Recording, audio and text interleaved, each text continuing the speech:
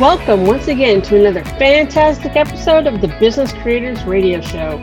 We help business creators like you win at the game of business and marketing so you can thrive from your intersection of your brilliance and your passion and make a difference for your community, market, and audience.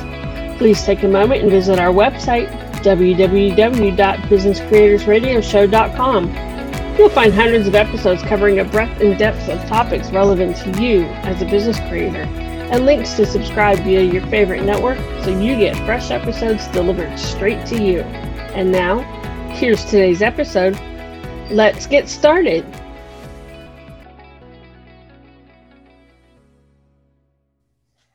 Hello, everybody. My name is Adam Homey. I am your host, and I am honored by your wise decision to tune in and invest in yourself today. We have a very interesting topic that we're going to cover on today's episode of the Business Creators Radio Show that has to do with something known as quantum lean. Now you're thinking, wait, quantum lean? Don't you mean quantum leap?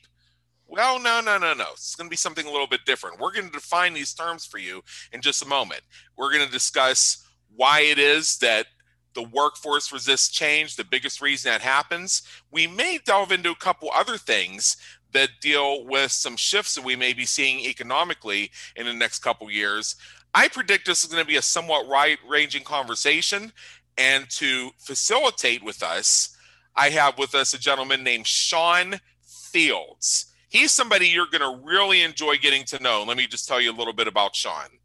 Sean Fields is a co-author of a book called Quantum Lean. He has over 30 years of experience in a variety of industries, including oil field equipment manufacturing, food processing, and job shops, working in various phases of business, including the shop floor, quality, safety, and engineering. Sean is a network member of the nonprofit organization Beehive Fund, which assists companies with production scheduling, inventory control, and developing quality management systems. He's also a columnist for the Lubbock Avalanche Journal and a licensed professional engineer in Texas. Check him out on LinkedIn. I know I'm going to be doing so myself. And with that, Sean Fields, come on in. The weather's fine. Well, great. I appreciate you having me on your show. Yeah, I just read off your official bio, which is so impressive that I'm not even sure I'm not worthy to be here, and it's my show. So what we like to do before we dive in, I know you have a few really interesting revelational things to share with us today, is aside from your official biography, we like to get to know our guests a little bit. Tell us a little bit about your journey and what's brought you to where you are today, serving business creators from your intersection of your brilliance and your passion and making a difference for your community, market, and audience. Okay. Well, thing about it is that a lot of times the way people get into stuff, I think probably a big segment of the country kind of does it the same way. Like you'll hear someone say, "Oh, follow your passion." And, like for me, my passion, really, I probably have two passions. One is goofing off, but the other is I actually like to improve things. I mean, the thing I'm getting at there when I say I like to improve things is that in a way, I was born to be an engineer, is the way I would put it, because even from the earliest age, I'd look at something, I'd think, how could it be better? And so, like when I say I was born to be an engineer, I would do things, like different experiments in my backyard, things like that. And one time my mom was horrified to find that I dug a sanitary landfill in the backyard. I was experimenting with trash disposal and things like that. So I was doing things along that line. And so over time, it's not like I really decided to go into manufacturing and engineering very directly. It just sort of happened because it kind of matched just who I was. You look at things like being a doctor. I don't like blood, so let's get rid of that. I didn't really want to go to business school or be a lawyer. And it's just kind of like I like scientific things. I like technical things. And so it just ends up you do engineering. And I think it was the right decision for me because, I've spent 30 years and I've gotten, a decent amount of gratification working with companies on trying to improve their situations. And, more often than not, I felt, decently successful at that. I mean, there's always, there are always a lot of moving parts whenever you work with a company, but when a significant amount of the time you can, do something pretty nice, it's a very, it feels like a very worthwhile thing. And it, kind of, besides getting paid to do it, it, kind of helps give you a lot of motivation to keep doing it. Yeah, that's very good. So in my case, I was going to go to law school, and then my super senior year of college, I did that 9th semester. I couldn't get out of Penn State. I had to stay there a little bit longer. I attended a seminar that was 3-hour seminars taught by this adjunct professor of law at the university. He was charismatic. He was mesmerizing. He drew you in. He took you down a storybook path. I was brought in. I was hanging on every word he said, and within 3 hours, there was no way in hell I was ever going to be a lawyer. Yeah. Well, yeah. So I went through that. Then I had a couple of jobs after I graduated, one of which was so bad I celebrate the day that I was forced to resign from it as my second birthday, April 27th. Wrote about that in my chapter in Journey to Success Millennial Edition. Got my MBA in Human Resource Management. My actual focus was on getting involved with training and development, and my career goal at the time was to become a training and development director for a Fortune 100. Entrepreneurship became the next step. And then I went through various permeations of my entrepreneurial journey. So I can summarize what's in it for me with a little parable. Sean, have you ever heard the story about the man trying to understand how to fit a roast into a pan? No, I haven't actually. So. All right. There's a man. He's married, and he noticed that his wife would cut off the ends of the roast before putting it in a pan to roast it. He wanted to know why, and she told him, well, my mother always cut off the ends of the roast, and she told me that it helps the juices soak through, and it makes for a much more tender, juicy, delicious roast. Well, his mother-in-law, still hale and healthy, saw her about a week later, and he asked his mother-in-law the same question. She said, well, my mother always told me that when you put a roast in a pan, you want to cut off the ends because it helps the juices go through and it makes for a much tender, juicy, more flavorful roast. Well, funny thing, his grandmother-in-law was still alive. 94 years old, but she still had the vim and vinegar, and she was sharp as a tack. Thanksgiving, he saw the grandmother-in-law who still prepared Thanksgiving dinner, and he asked her why she cut off the roast. He said that her daughter and then her daughter's daughter do it. So why is it they cut off the ends of the roast? And the grandmother-in-law said, son, during the Depression, we couldn't afford a bigger pan. It's the only way you can make the damn roast fit. Yeah, that's, kind of gets a little lost over time, huh? Right. Yeah. It's been my experience through all of my journeys that so many times we see things that are rules and protocols and the way things are supposed to be that I can prove at least 93% of the time are permanent overreactions to temporary blips on the radar that became permanent overreactions because somebody with the title had to show that they were in charge and had to do something. Yeah. When you can expose that and when you can surface those reasons, you can cut loose all of the things that are permanent overreactions to temporary blips on the radar, and that creates the space, the vacuum, which will be filled by more valuable and profitable activities. Right. And to me, a lot of times it's like you describe in that roast analogy or roast, metaphor, is that the conditions that made you have to cut the roast in the beginning really no longer exist. Right. And so maybe take a fresh look at it and see maybe if there's a way to do it differently now, now that the conditions are different, Yeah, does cutting off the ends really make it juicier and more tender? Yeah. Maybe it does, maybe it doesn't. Right. You can split test that. You can do one roast with the ends on and one end roast with the ends off. You can even do them both at the same time, so you have a side-by-side comparison. Right. And the internet, we call that split testing. Right. Yeah. So with all that, I can appreciate why there can be some skepticism in the workplace when it comes to change and why they may want to resist change. I may have more stories about this, but I know I want to get some of your thoughts on this out, and I may react to them with some of my ideas. Okay. But first of all, I mentioned in your bio that you have something, it's a book you're co-author of called Quantum Lean, Right. which in a way is actually kind of a quantum leap. Let's define what we mean by quantum lean first off. Okay. Well, I'd say for those people who aren't familiar with lean, lean is based on a set of techniques that was developed by Toyota after World War II, and Toyota developed their techniques based on what Henry Ford did, with Ford.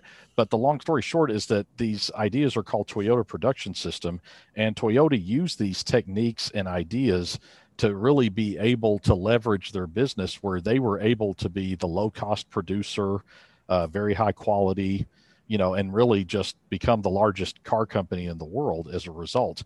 And what people have found is that it kind of got generalized into a thing called lean, which has then been used by a lot of companies to streamline their operations, be more responsive to the customer, provide better products. Now, based on that, quantum lean is an approach to lean that's going after the same thing that the previous formulations of lean have done. But what we've done when we formulated quantum lean is that we go at it in a much simpler way than typical lean approaches take, because what ends up happening, and this is, to me, it's a little bit ironic, but everybody who talks about lean talks about how simple it is. But I'd say 99 times out of 100, especially when the situation's unusual, people have no clue how to introduce lean into their own business, because, when most of the guidance given by people, it's just so vague, it's so general that you just can't turn it into something. And so with quantum lean, we did a formulation that allows a company to really get consistent results in a very simple way that people can learn right off. And I could give specific examples, but it's just the techniques of looking at the problem and analyzing the problem are just a lot. It's different. It's got 3 basic ideas, but it's a lot different than what you see typically with lean right now. Yeah. Can you give us one of those examples just to help us bifurcate this more clearly, Sean? Okay. Well, what I'll say is that it's really 2 very simple ideas that I'll say. Right. Is that one is that a lot of lean ideas go around the idea of let's eliminate waste in an operation. And one of the things they talk about is they'll characterize waste as in one of 8 forms. So like they'll say, oh, there's the waste of motion, there's the waste of travel, there's the waste of overproduction, but it takes on 8 different forms. And the idea that they tell people is go out and identify these wastes in your operations and get rid of them. And the thing that I found is that if you actually just look at things from the standpoint of time and not waste, you actually can attack waste more effectively. If I were going to give you an analogy, I think a good analogy is kind of like an idea that won World War II. Because like in World War II, like you've got a bunch of military targets that you have to target. But one of the biggest targets during World War II that the Allies went after when attacking Germany is they went after ball bearing production. Yeah. And the idea was if you bomb the ball bearing plants and take out a country's capacity to make ball bearings, they can't do anything else. Like everything else is out of business at that point. You can't transport anything. You can't produce anything because all machinery runs off ball bearings. You can't run your radar. You can't do anything. And so if you go after one thing, you've killed everything. And this is the idea behind quantum lean. One of the big ideas is that if you actually don't look at waste specifically, but you look at time, you actually can attack the waste indirectly because all waste hides within time.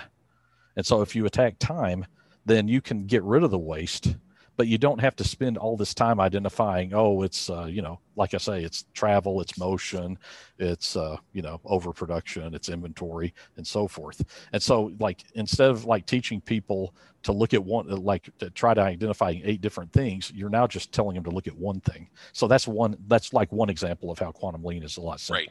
So when you say look at time, for an example that I think comes to mind, I want to verify this with you, is let's say that I notice that our people in the office are working 9 hours a day, and yet it seems like a lot of them are staying over past when we'd like to close the office at 5 o'clock. Yeah. So I'm thinking their workloads can't be that bad that they have to work that many hours. So by going after time or attacking time or however you want to phrase that, we begin to look at not just, how they schedule from 9 to 10 and from 10 to 11, do they really take the hour for lunch and all that? We look at some of the activities that they're engaging in within that time, and we begin to compress the time to force out some of the things that just don't belong there. Yeah. Well, to me, you segued beautifully into the second prong of quantum lean, Great. which is when we look at time. This is one thing that really departs. We look at it strictly from the standpoint of the product. And when I say product, I mean like a deliverable. Like if you're on a shop floor, it's the widget being produced. Yeah. Or if you're in an office, it might be one of the documents being produced. So what you would do is that you would follow the product and look at everything from the standpoint of the product and nothing else. And you look at the time that it's spending in its experience going through that department or through that business. And you figure out how to get the time the product spends in that business as low as possible. I mean, like if I'm going to give you an analogy that I think illustrates this point real well, is that, and I figure most of your readers are going to be familiar with this, and I figure you are, is that there was a movie called Castaway. And it had Tom Hanks in it, and he played a FedEx employee that got marooned on a desert island. And his only companion was a volleyball that he named Wilson. And so I figured that might, trigger memories with a lot of people. Yeah. The movie's about 20 years old, but to me, it was a great movie. And also it really spoke to my inner lean practitioner, because at the beginning, there's a scene where Tom Hanks goes into a FedEx office in Russia, and a kid hands him a package, and he opens the package and he pulls out a clock. And that clock says 72 hours. And so what essentially is being said is that Tom Hanks had a package mailed, and he put a clock inside it set to 0. He started it, closed it up, and mailed it. And somewhere in that FedEx system where that package should have been spending 24 hours, it actually spent 72 hours. And so to me, that's what I think anybody doing quantum lean needs to do, is look at what the product's going through. If you put a clock on it right when you started the process, like by the time it's ready to be sent to the customer or it reaches the customer, what would that clock say? And to me, the best barometer for the effectiveness of a business is going to be what that clock says on the product. If it's low, then you probably are going to have a pretty tight ship. But if it's high, you probably have a lot of low-hanging fruit you can attack. And if you actually attack the time that the product spends in the business, then that has a way of getting rid of the wastes that lean wants to go after. But instead of like looking at waste in particular, you're looking at the time the product spends.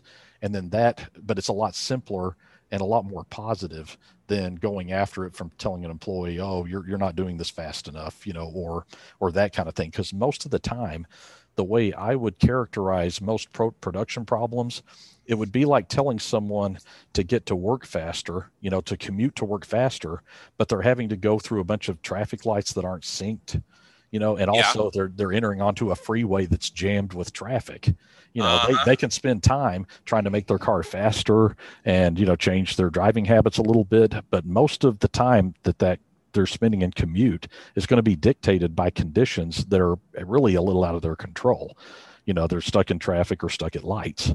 And so to me, with the quantum lean idea, you're looking at first creating the conditions where a person can drive and the lights are timed and the freeway's clear. And then you can start looking at things that the person's doing as far as their habits go, in terms of getting to work. Okay, so this borders to me on statistical process control in a way, which is one of the things I really struggled with in MBA school. Our first semester, we had our course on statistics or whatever the hell it was called. I can't remember the name of it, but that thing you have to take very early on. We are drawing graphs, not econ, but the other one. And then and the professor was an adjunct who consulted with companies based on the works of Deming and Drucker. So a couple of semesters later, I had him again for a course on the manufacturing industry. And I was thinking, if we had reversed those courses and I had the manufacturing course first, all those charts and graphs and everything might have actually, and plot points and medians and means, not only would made more sense to me, but I actually would remember what the course was called. I mean, was it statistics? Was it, I don't even remember the name of it. I just remember it was a Saturday morning and it was the bane of my existence for a semester, that great professor notwithstanding. I also recognized that I got a foundation for understanding processes when I had a part-time job during college working in a fast food restaurant. Give me an example. There's a procedure that took place after each of the rushes, the lunch rush and the dinner rush. It was called post-rush appropriately. There were 4 separate segments of post-rush, one of which was called the offline post-rush, which involved various things such as cleaning all the grills, dropping and changing the filters on all the fryers, taking out the garbage, sweeping up the lot, bringing inventory from the outer freezer to the inner freezer. You get the general idea that it's back-end prep, all right? Right. So everybody else except me who did post-rush, man, the first thing they did is they went straight for those garbage cans and took them out. I figured out something, that over 70% of the entire paper and product waste that came from the service line and the dining room were generated within the half-hour period after the official end of each rush. Because when you think about it, that's when the people in the dining room were actually standing up to leave, and that's when they cleaned the tables. Right. And as far as the service line, that's when they did all the heavy work, restocking all the sandwich prep stations. So what I would do is I would not rush to take the garbage out first. First thing I would get is a tamper, and I'd push that garbage down. So the cans, jam that garbage down. Cans were still only, it was still only about half full. They could keep using it for 20 minutes while I got the filters dropped right away, so that they would have time to cool before I pulled the filter out and changed it, so I wouldn't burn my damn hands. And then I also figured out that when I waited just 30 minutes after each one of those rushes to take the garbage out, not only did it have incremental impacts on reducing the amount of garbage that went out of the store for the rest of the day, but at the end of the night, there were 4 garbage cans in the store. 3 of them would be completely empty. So the people who opened in the morning, who would generate 2 cans full of waste, would have 3 garbage cans to work with, instead of piles of garbage that were left over at night because they had to rush 20 minutes earlier to get the garbage out. So I figured out that I could do post-rush and offline pre-close. There were supposed to be 2 separate processes, each one that took an hour. I get the whole thing done in an hour and 10 minutes. Right. Now, every so often would have these manager trainees who would whip out the book and tell me, no, this, you got to do it in this order, and blah, blah, blah. I'd say, okay, so you're also telling me not to drop the fryer filter, and that thing's supposed to be dropped at every pre and post rush, whether you like it or not, no matter how much it causes people to wait an extra 5 minutes to get their damn fries. So, but yeah, you're not pushing but where's dropping the filter, the fryer in your little checklist? I can tell you it's not there because I've seen your bullshit checklist. I also have read the manual for that fryer that specifies that the thing should be dropped 4 times a day. Right. Where in your little checklist is the 4 times a day? I know more than that checklist. So this whole thing got to the general manager, and he latched on to the idea that he could save 45 minutes in labor cost. So he had the right idea. As long as no sanitary or OSHA laws were broken, if I wanted to mix and match the pieces, make it safer for myself, and actually help him cut labor in the meantime, he was all for it. Right.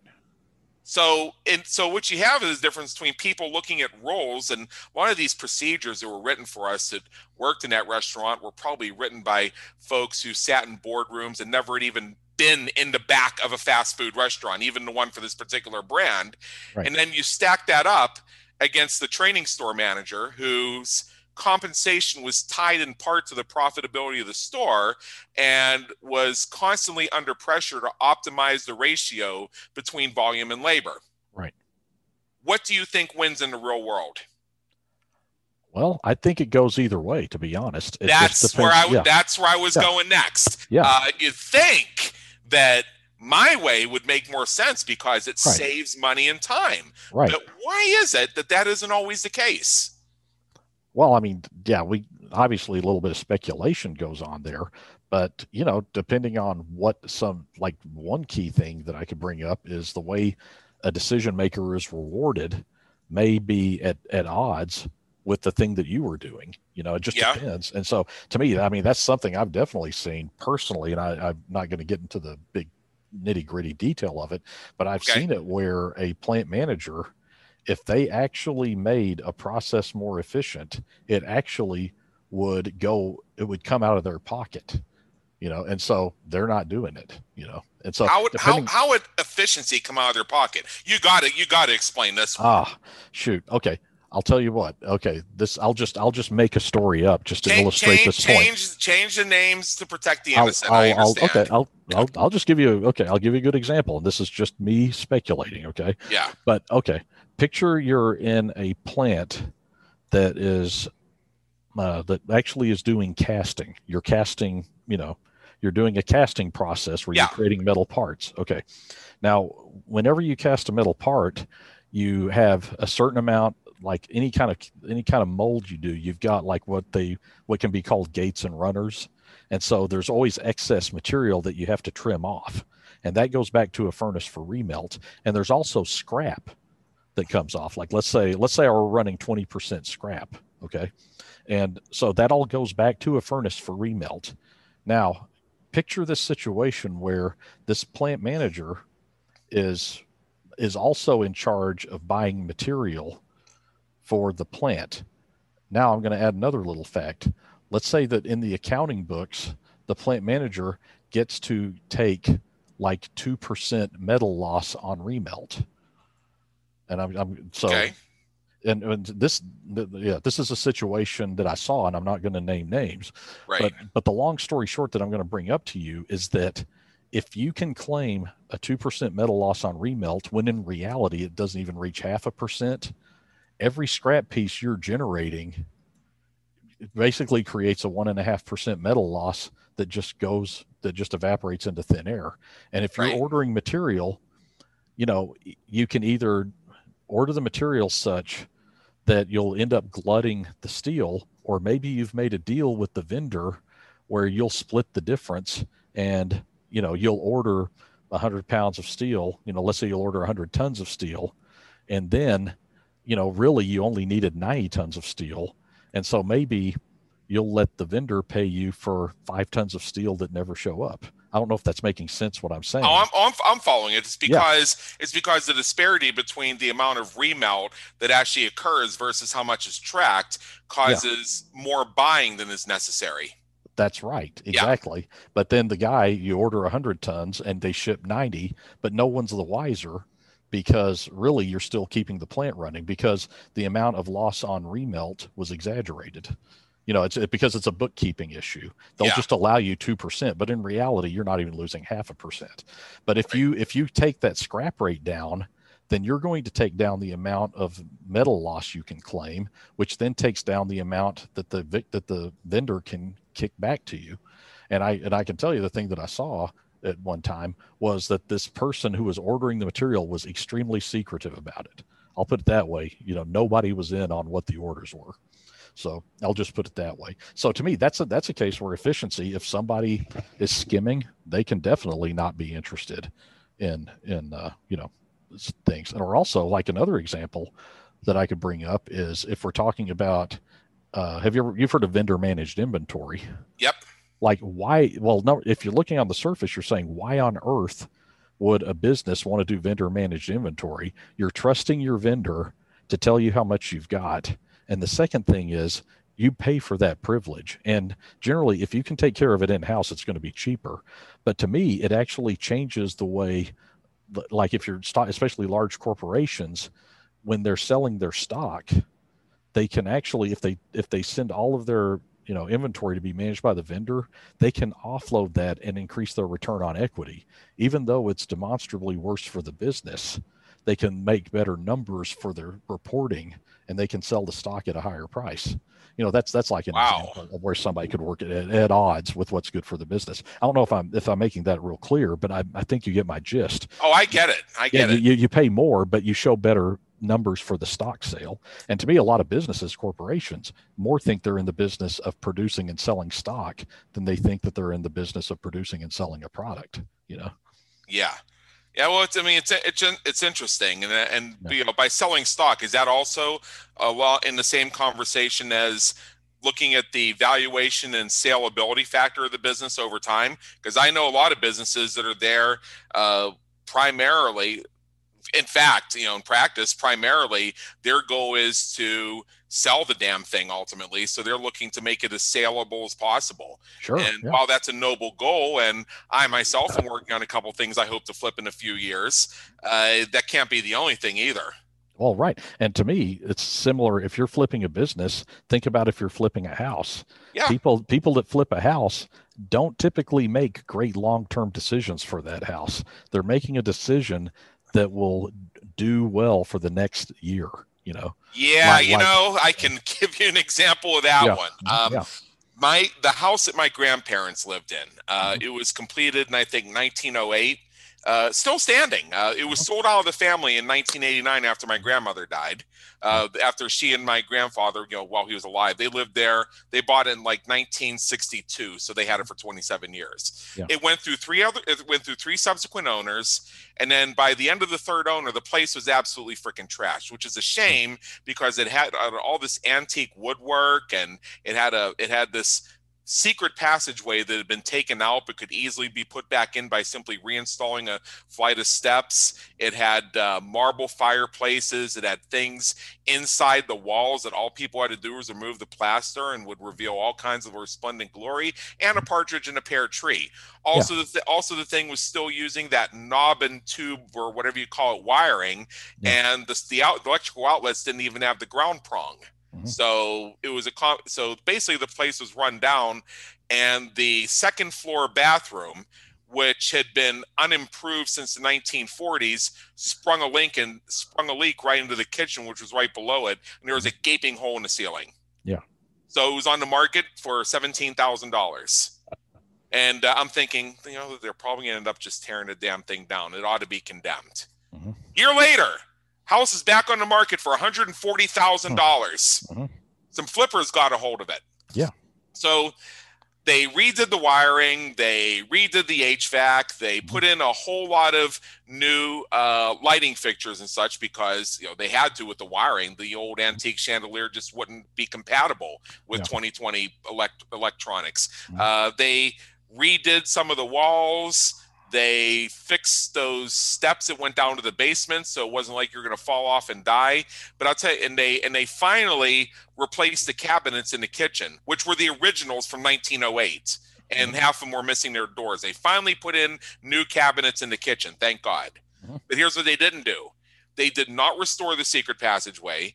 They did not replace most of the carpets, and the woodwork still needed refinished. So also, the thing had a stained glass window. They took out the stained glass window and put in a standard window. Right. So that right there to me is an example of they had X amount of money to put into the house. They were looking to focus on the things that would probably encourage somebody to buy it, knowing that it was still in some ways a fixer-upper. Yeah. And their focus on where they concentrated on repairing that house was mostly on what do we need to do to sell it and realize a profit off the back end. We're probably still handing the end user a turkey. They're going to have to put an additional $40,000 or $50,000 in, but let's just make our money. Right, exactly. Yeah. I saw the pictures and I felt bad because the juxtaposition between the parts that they did upgrade and the parts they just left alone, I think in some ways it could have reversed those two things and been better off. But hey, what do I know? I don't flip houses. There you go. But yeah, to me, it's just you don't always get at least it depends on your frame of reference, right? But depending on the frame of reference, that's going to largely dictate what that decision may be, in a business setting. So. Yeah, and so I bring that up because in that case, they were just looking to flip the house. Right. Now, somebody who was planning to live there might have had a different set of priorities. Yeah, the electric, the HVAC, the big hole in the ceiling, the upstairs bathroom, and a bunch of other things were must-haves. Yeah. But there were other things that I might have prioritized differently if I was planning to move in there beyond the stuff that made the house a safe place to live. Yeah, right. Exactly. And so with all this put together, I'm starting to see how we can have resistance to change, and it's a lot of these little things that keep coming up. Yeah, So in your experience, because that's really the hook here as far as our audience is concerned, is overcoming this resistance to change. What are some other things you see happening to cause resistance? Well, I'll be honest. I'd say personally, and this is personal experience, I don't care for change that much. And the reason I say that is that probably in my experience, I'd say 95% of changes are not good. They're lousy. It's kind of like if your bills typically go up. If you work at any business I worked at, any job I had, there were always changes made. And more often than not, I would say those changes did not result in a more efficient, streamlined business. It actually created more work and you became less effective at the same time. And so you get stuff like that. I mean, and I'll even take it down to issues like you eat at a restaurant and you love a meal there. And to me, one of my surest indicators that they're going to discontinue a menu item is the fact that I love it. And so you get these, I feel you. Right. And so you get these kinds of changes produced. And to me, to a large degree, it's not, it doesn't really benefit the people that are having to bear the brunt of the change. And to me, when I look at businesses, that's what I see mostly is that you've got workforces that, get all these changes imposed on them. They don't make things more efficient or easier, and they get to figure out the workarounds and the extra work that's needed to make it happen. And then the people that came up with it can proclaim that it's a great success. But that's what I've seen. I'd say that's one of the biggest reasons I've seen resistance to change, actually. And to me, it's hardly ever talked about because people talk about comfort zones and all this stuff. And I mean, to me, there's reality to that. But the thing I always say to people is, like, I'll show you a lottery ticket for $100 million. And I can guarantee you anybody that's going to get that lottery ticket is going to experience a lot of upheaval in their life. They'll get relatives they never knew they had. And they're going to be out of their groove pretty fast. But to me, 99 out of 100 people are going to accept that $100 million lottery ticket. So to me, the idea that it's just you're just into a comfort zone and you want things to be the same all the time, I don't think really totally holds water. It really, to a large degree, I don't think it does, because if people perceive the change is going to be significantly better, they're going to take it in a heartbeat. Yeah. And so that's what I've seen. Yeah, Sean, I've thought about the $100 million lottery ticket.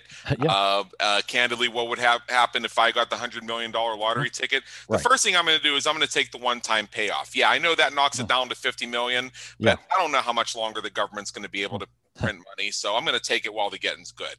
50 mil, I'll probably have to break off a nice piece of that in taxes. I might walk away with $30 million out of $100 million that I didn't have to work for. Next several generations of my family are set as long as I do a few things. Invest it conservatively, but with a progressive aspect to it. So I'm actually having the money work for me. Take a portion of it, not a ton of money, but a nice bit of it, and mentally divorce myself from it and forget that I even own it and take it and spend it frivolously because, damn it, you live once. Right. So I'll get a car. I'll get a couple houses. I'll take a couple vacations. You know why? Because I can. And I'm going to get it all out of my system. And then what I'm going to do is my life will largely go on as it did before, except I'm going to have, I know that based on the avatar of your audience, I can't really drop too many F-bombs like I sometimes do on the episodes. But let's just say I have the go get your Shine Box money. Yeah. Okay. It lets me sleep very well at night. Yeah, sure. And that one thing right there is going to do everything that's needed for my quality of life. Yeah. That I can tell you, when all's said and done, I'm still going to have millions and millions and millions of dollars by the time I go. Yeah. And I'm going to have a lot of fun along the way. But a lot of people don't know how to deal with that. And that's why you have people who are filing bankruptcy a year after we win the lottery. Oh, yeah. I mean, because, let's say it's really, the fact is that most people, there's a compassionate streak in everybody, and you get all these long lost relatives you never knew you had. And how do you say no to people? And you get, then you seek advice, and there are a lot of sharks out there ready to part you with your money. And so you got those problems. And so it just goes on like that, Well, yeah. And there's also the way we're programmed. When we were in school, we did the whole, what would you do if you won $1 million? And the only correct answer was to make a list of who you'd give it all away to. Yeah. You know who I'm going to give my money to? Nobody. I'm going to give it to the Me Fund. There you go. Because that is going to put me in a situation where I can actually help more people. That means starting more businesses that hire people and support families. That means more ability to serve from an overflowing cup to contribute to the community in general. Yeah, if I'll check with my parents and my sister. If they still own anything left on their houses, I'll pay it off. But outside of that, ain't nobody getting nothing. And you can think about me saying that the way however you like, but that's because my mindset is I'm going to make that money work for me, and I'm going to do much more for the community than just give it away over time. I'm going to be able to keep giving and giving and giving and giving and giving, rather than, oh, I wouldn't want to be greedy and keep it. But then what happens after I give it away? There's no more. Yeah. Not great point. Yeah. And I think some of that thinking goes into, and this is why I brought it up, fear of change, resistance to change, because of a sense of scarcity. We're going to lose everything. Yeah. Well, yeah. And, well, to me, and to me, it's what we're talking about. There's a sense of taking a loss, like I'm going to have to work more, or I'm going to get less, that kind of thing. And so to me, when that's part of what Quantum Lean was written about, is giving companies and businessmen a way of approaching, like, improving your efficiency and improving your business so that everybody involved can benefit, like the owner, the manager, the customer, the employee. And because to me, it presents this simplified way of looking at things, where it's a lot easier to avoid these contradictions in what people do, because people often will try to pit the interest of a customer against the interest of a business, or the interest of an employee against the interest of an owner.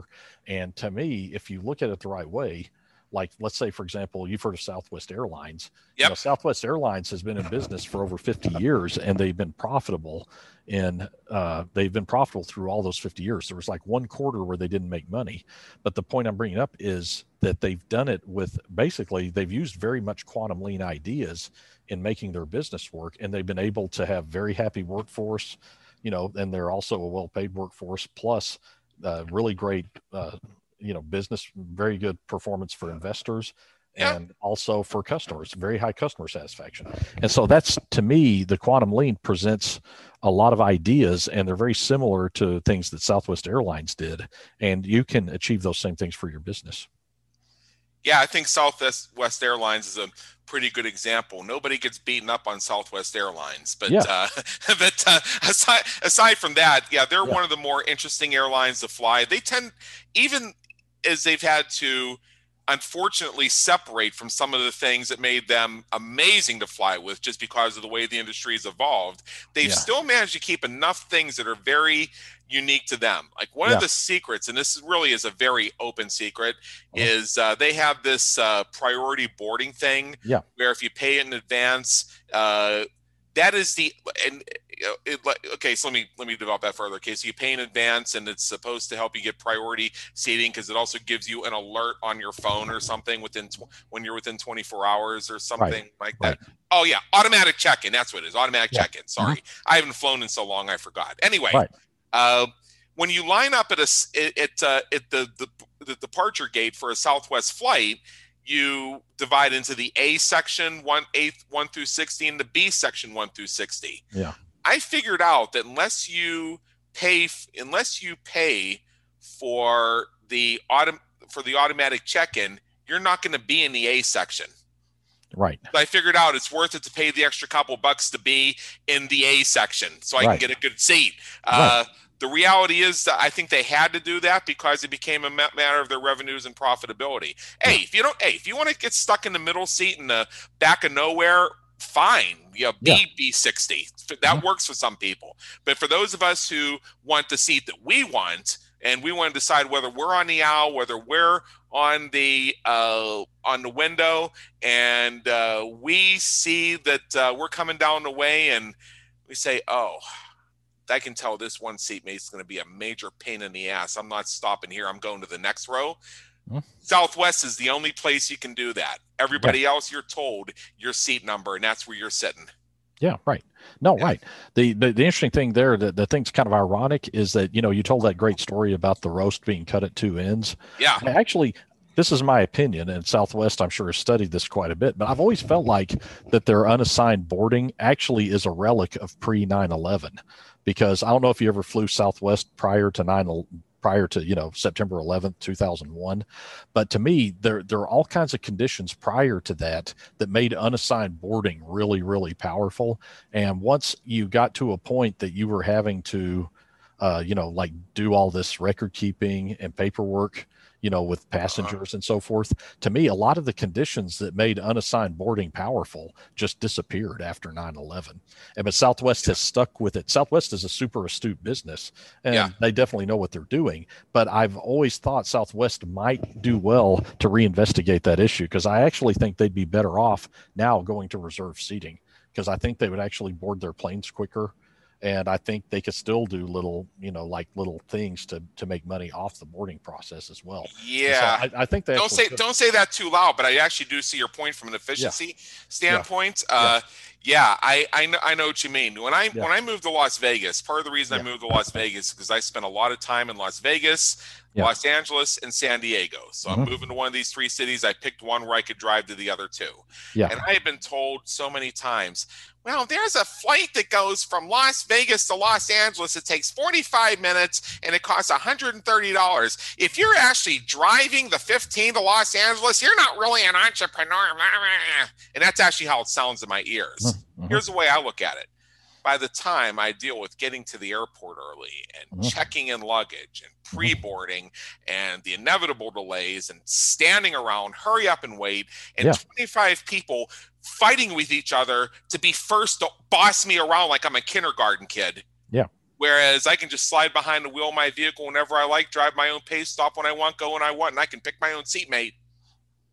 Yeah, I'm driving. Yeah, sure. Yeah. And I think that leads to one of the other points that I gathered, at least when I was looking at your materials, is that folks who are faced with change may resist it because it actually not only goes against that which they embrace as their truth, but it actually counters and argues with their truth. So it's not even within their integrity. Right. Yeah, exactly. Yeah. How do you deal with that? Agree. Oh, shoot. It's a good question. Well, I'm a big believer, and I didn't make this up, but I believe that you can't overturn a system unless the system is first dropped. I don't know if that makes it's kind of like if you want to grab, let's say you've got something in your hand that you're holding on to real tight.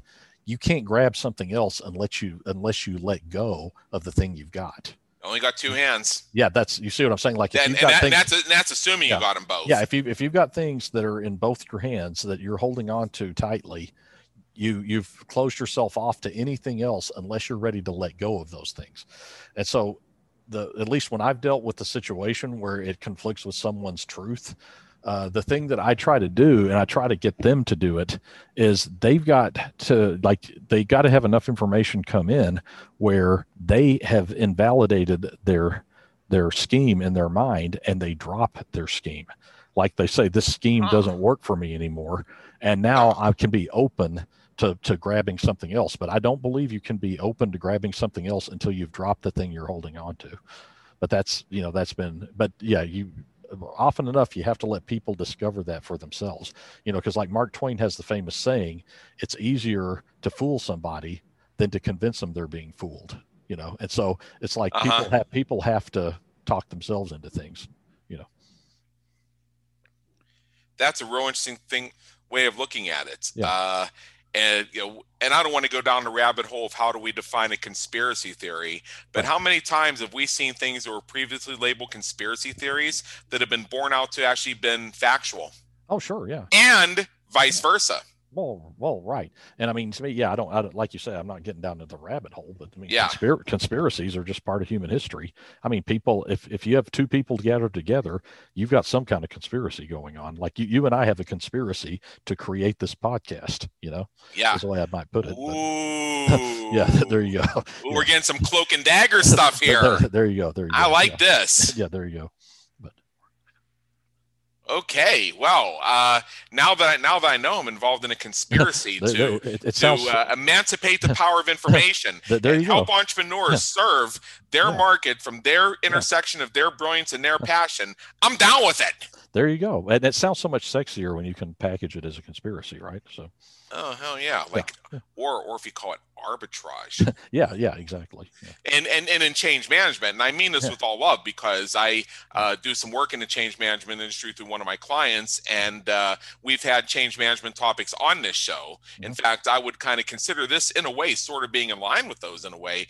We hear a lot about lean and agile, so I just throw in a little lean, little agile. Oh yeah, absolutely. And now we're making change. Not only making change, we're making dollars and cents. Yeah. We can have some fun with this all day long. Right. But yeah. I love everything you're doing here. I love the Quantum Lean. I did have the opportunity to read your book, and I do encourage people to get a copy of it for themselves. Okay. So in the last couple minutes we have here, what I want to do is I want to turn the floor over to you one more time. Okay. And just tell us, some of what you're actively working on right now. And for those who want to take this whole thing of overcoming resistance to change to the next level, how do they get a hold of you, and what do they have to look forward to once that happens? Okay. Yeah, I mean, at this pretty much it's the stage of the game. The things I'm working on are very similar to what I've been working on for quite a while, which is, I work with businesses to, and I'm working with several right now to help them, improve their operations. The other thing is I'm spreading, I'm like doing things like going on podcasts and spreading the word about the Quantum Lean system, just to try to get people to, to be aware of it. And then they can decide for themselves, if it makes sense for their situation. I think more often than not, people will make that decision, in the affirmative. And the thing that I would say to anybody that's weighing this out, if you've heard about lean, but you don't know much about it, I would recommend you do Quantum Lean first, because it's going to be a good, simple introduction to lean. And I think it's going to give you a system that's going to allow you to implement it in a tangible way in your place, because that is one place I'd say it's really weak in terms of how people describe lean. I just recently saw that there have been over 10,000 books written about lean systems and lean techniques. And to me, I've read quite a few, but what they lack is some kind of practicable way to put lean into action. And so Quantum Lean will do that for you. The other thing is that people that have done lean, especially those who've been disappointed, because a lot of people have tried to do it and been disappointed by the results, I really recommend you give Quantum Lean a try, because I think that this book will be able to restore your confidence in being able to put a lean system to work for your business. So, I'd say that. And, kind of like alluding to your other part of the question, I would encourage people, if you read something, not everything's clear. And, I don't rule out that something that I or the co-author put in there may not be real clear, but, just get in touch with us. Not a big deal. We'll write you, talk to you, whatever, that's not a big deal. And it's not like we're going to say, we're part of a nonprofit organization called Beehive Fund. And if you just want to communicate with us, it's not like we say, put a certain amount of money in our bank account. We just talk, we're normal guys. And so, just write us. Like, my email address is s.fields, FIELDS, @beehivefund.org. And also you can go to the website Beehive Fund, BEEHIVE fund, FUND.org, and find out more. And you can get in touch with us that way as well. And, to me, if you've got, we work with companies on all kinds of issues, not just lean, but if you've got something that's bothering you, that you think there's some kind of problem or some kind of improvement, you can certainly bounce things off of us and, see what happens from there. Yeah. And I love the ideas of lean and agile. They are two things that when I work with my corporate consulting clients, and also through our podcast reach system, where we work with entrepreneurs through an intensive process to get their podcasts up and running quickly. There's leanness and agility in that. I've done these things so often I can do them backwards, blindfolded, candidly, and at the same time also maintain the situational awareness while I'm walking backwards, blindfolded, to be able to adapt to whatever's actually on the ground with that situation. The podcast reach system is it's both a specific formula and it's also customizable to the end user, a very difficult balance for some people to strike. But the point being is, I wanted to have you here today is because I wanted to get a little bit more into lean, to help people actually understand it's a lot more than just cutting labor or telling somebody they only have 45 minutes when they used to have 2 hours, or slashing the budget or laying people off. Oh, yeah.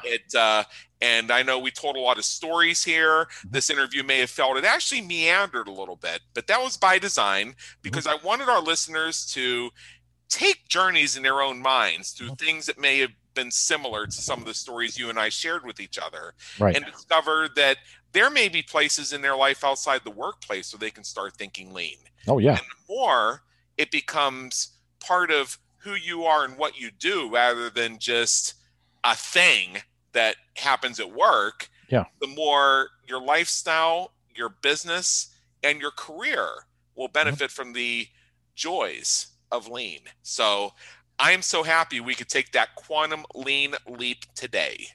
Oh, yeah, me too. I enjoyed it very much.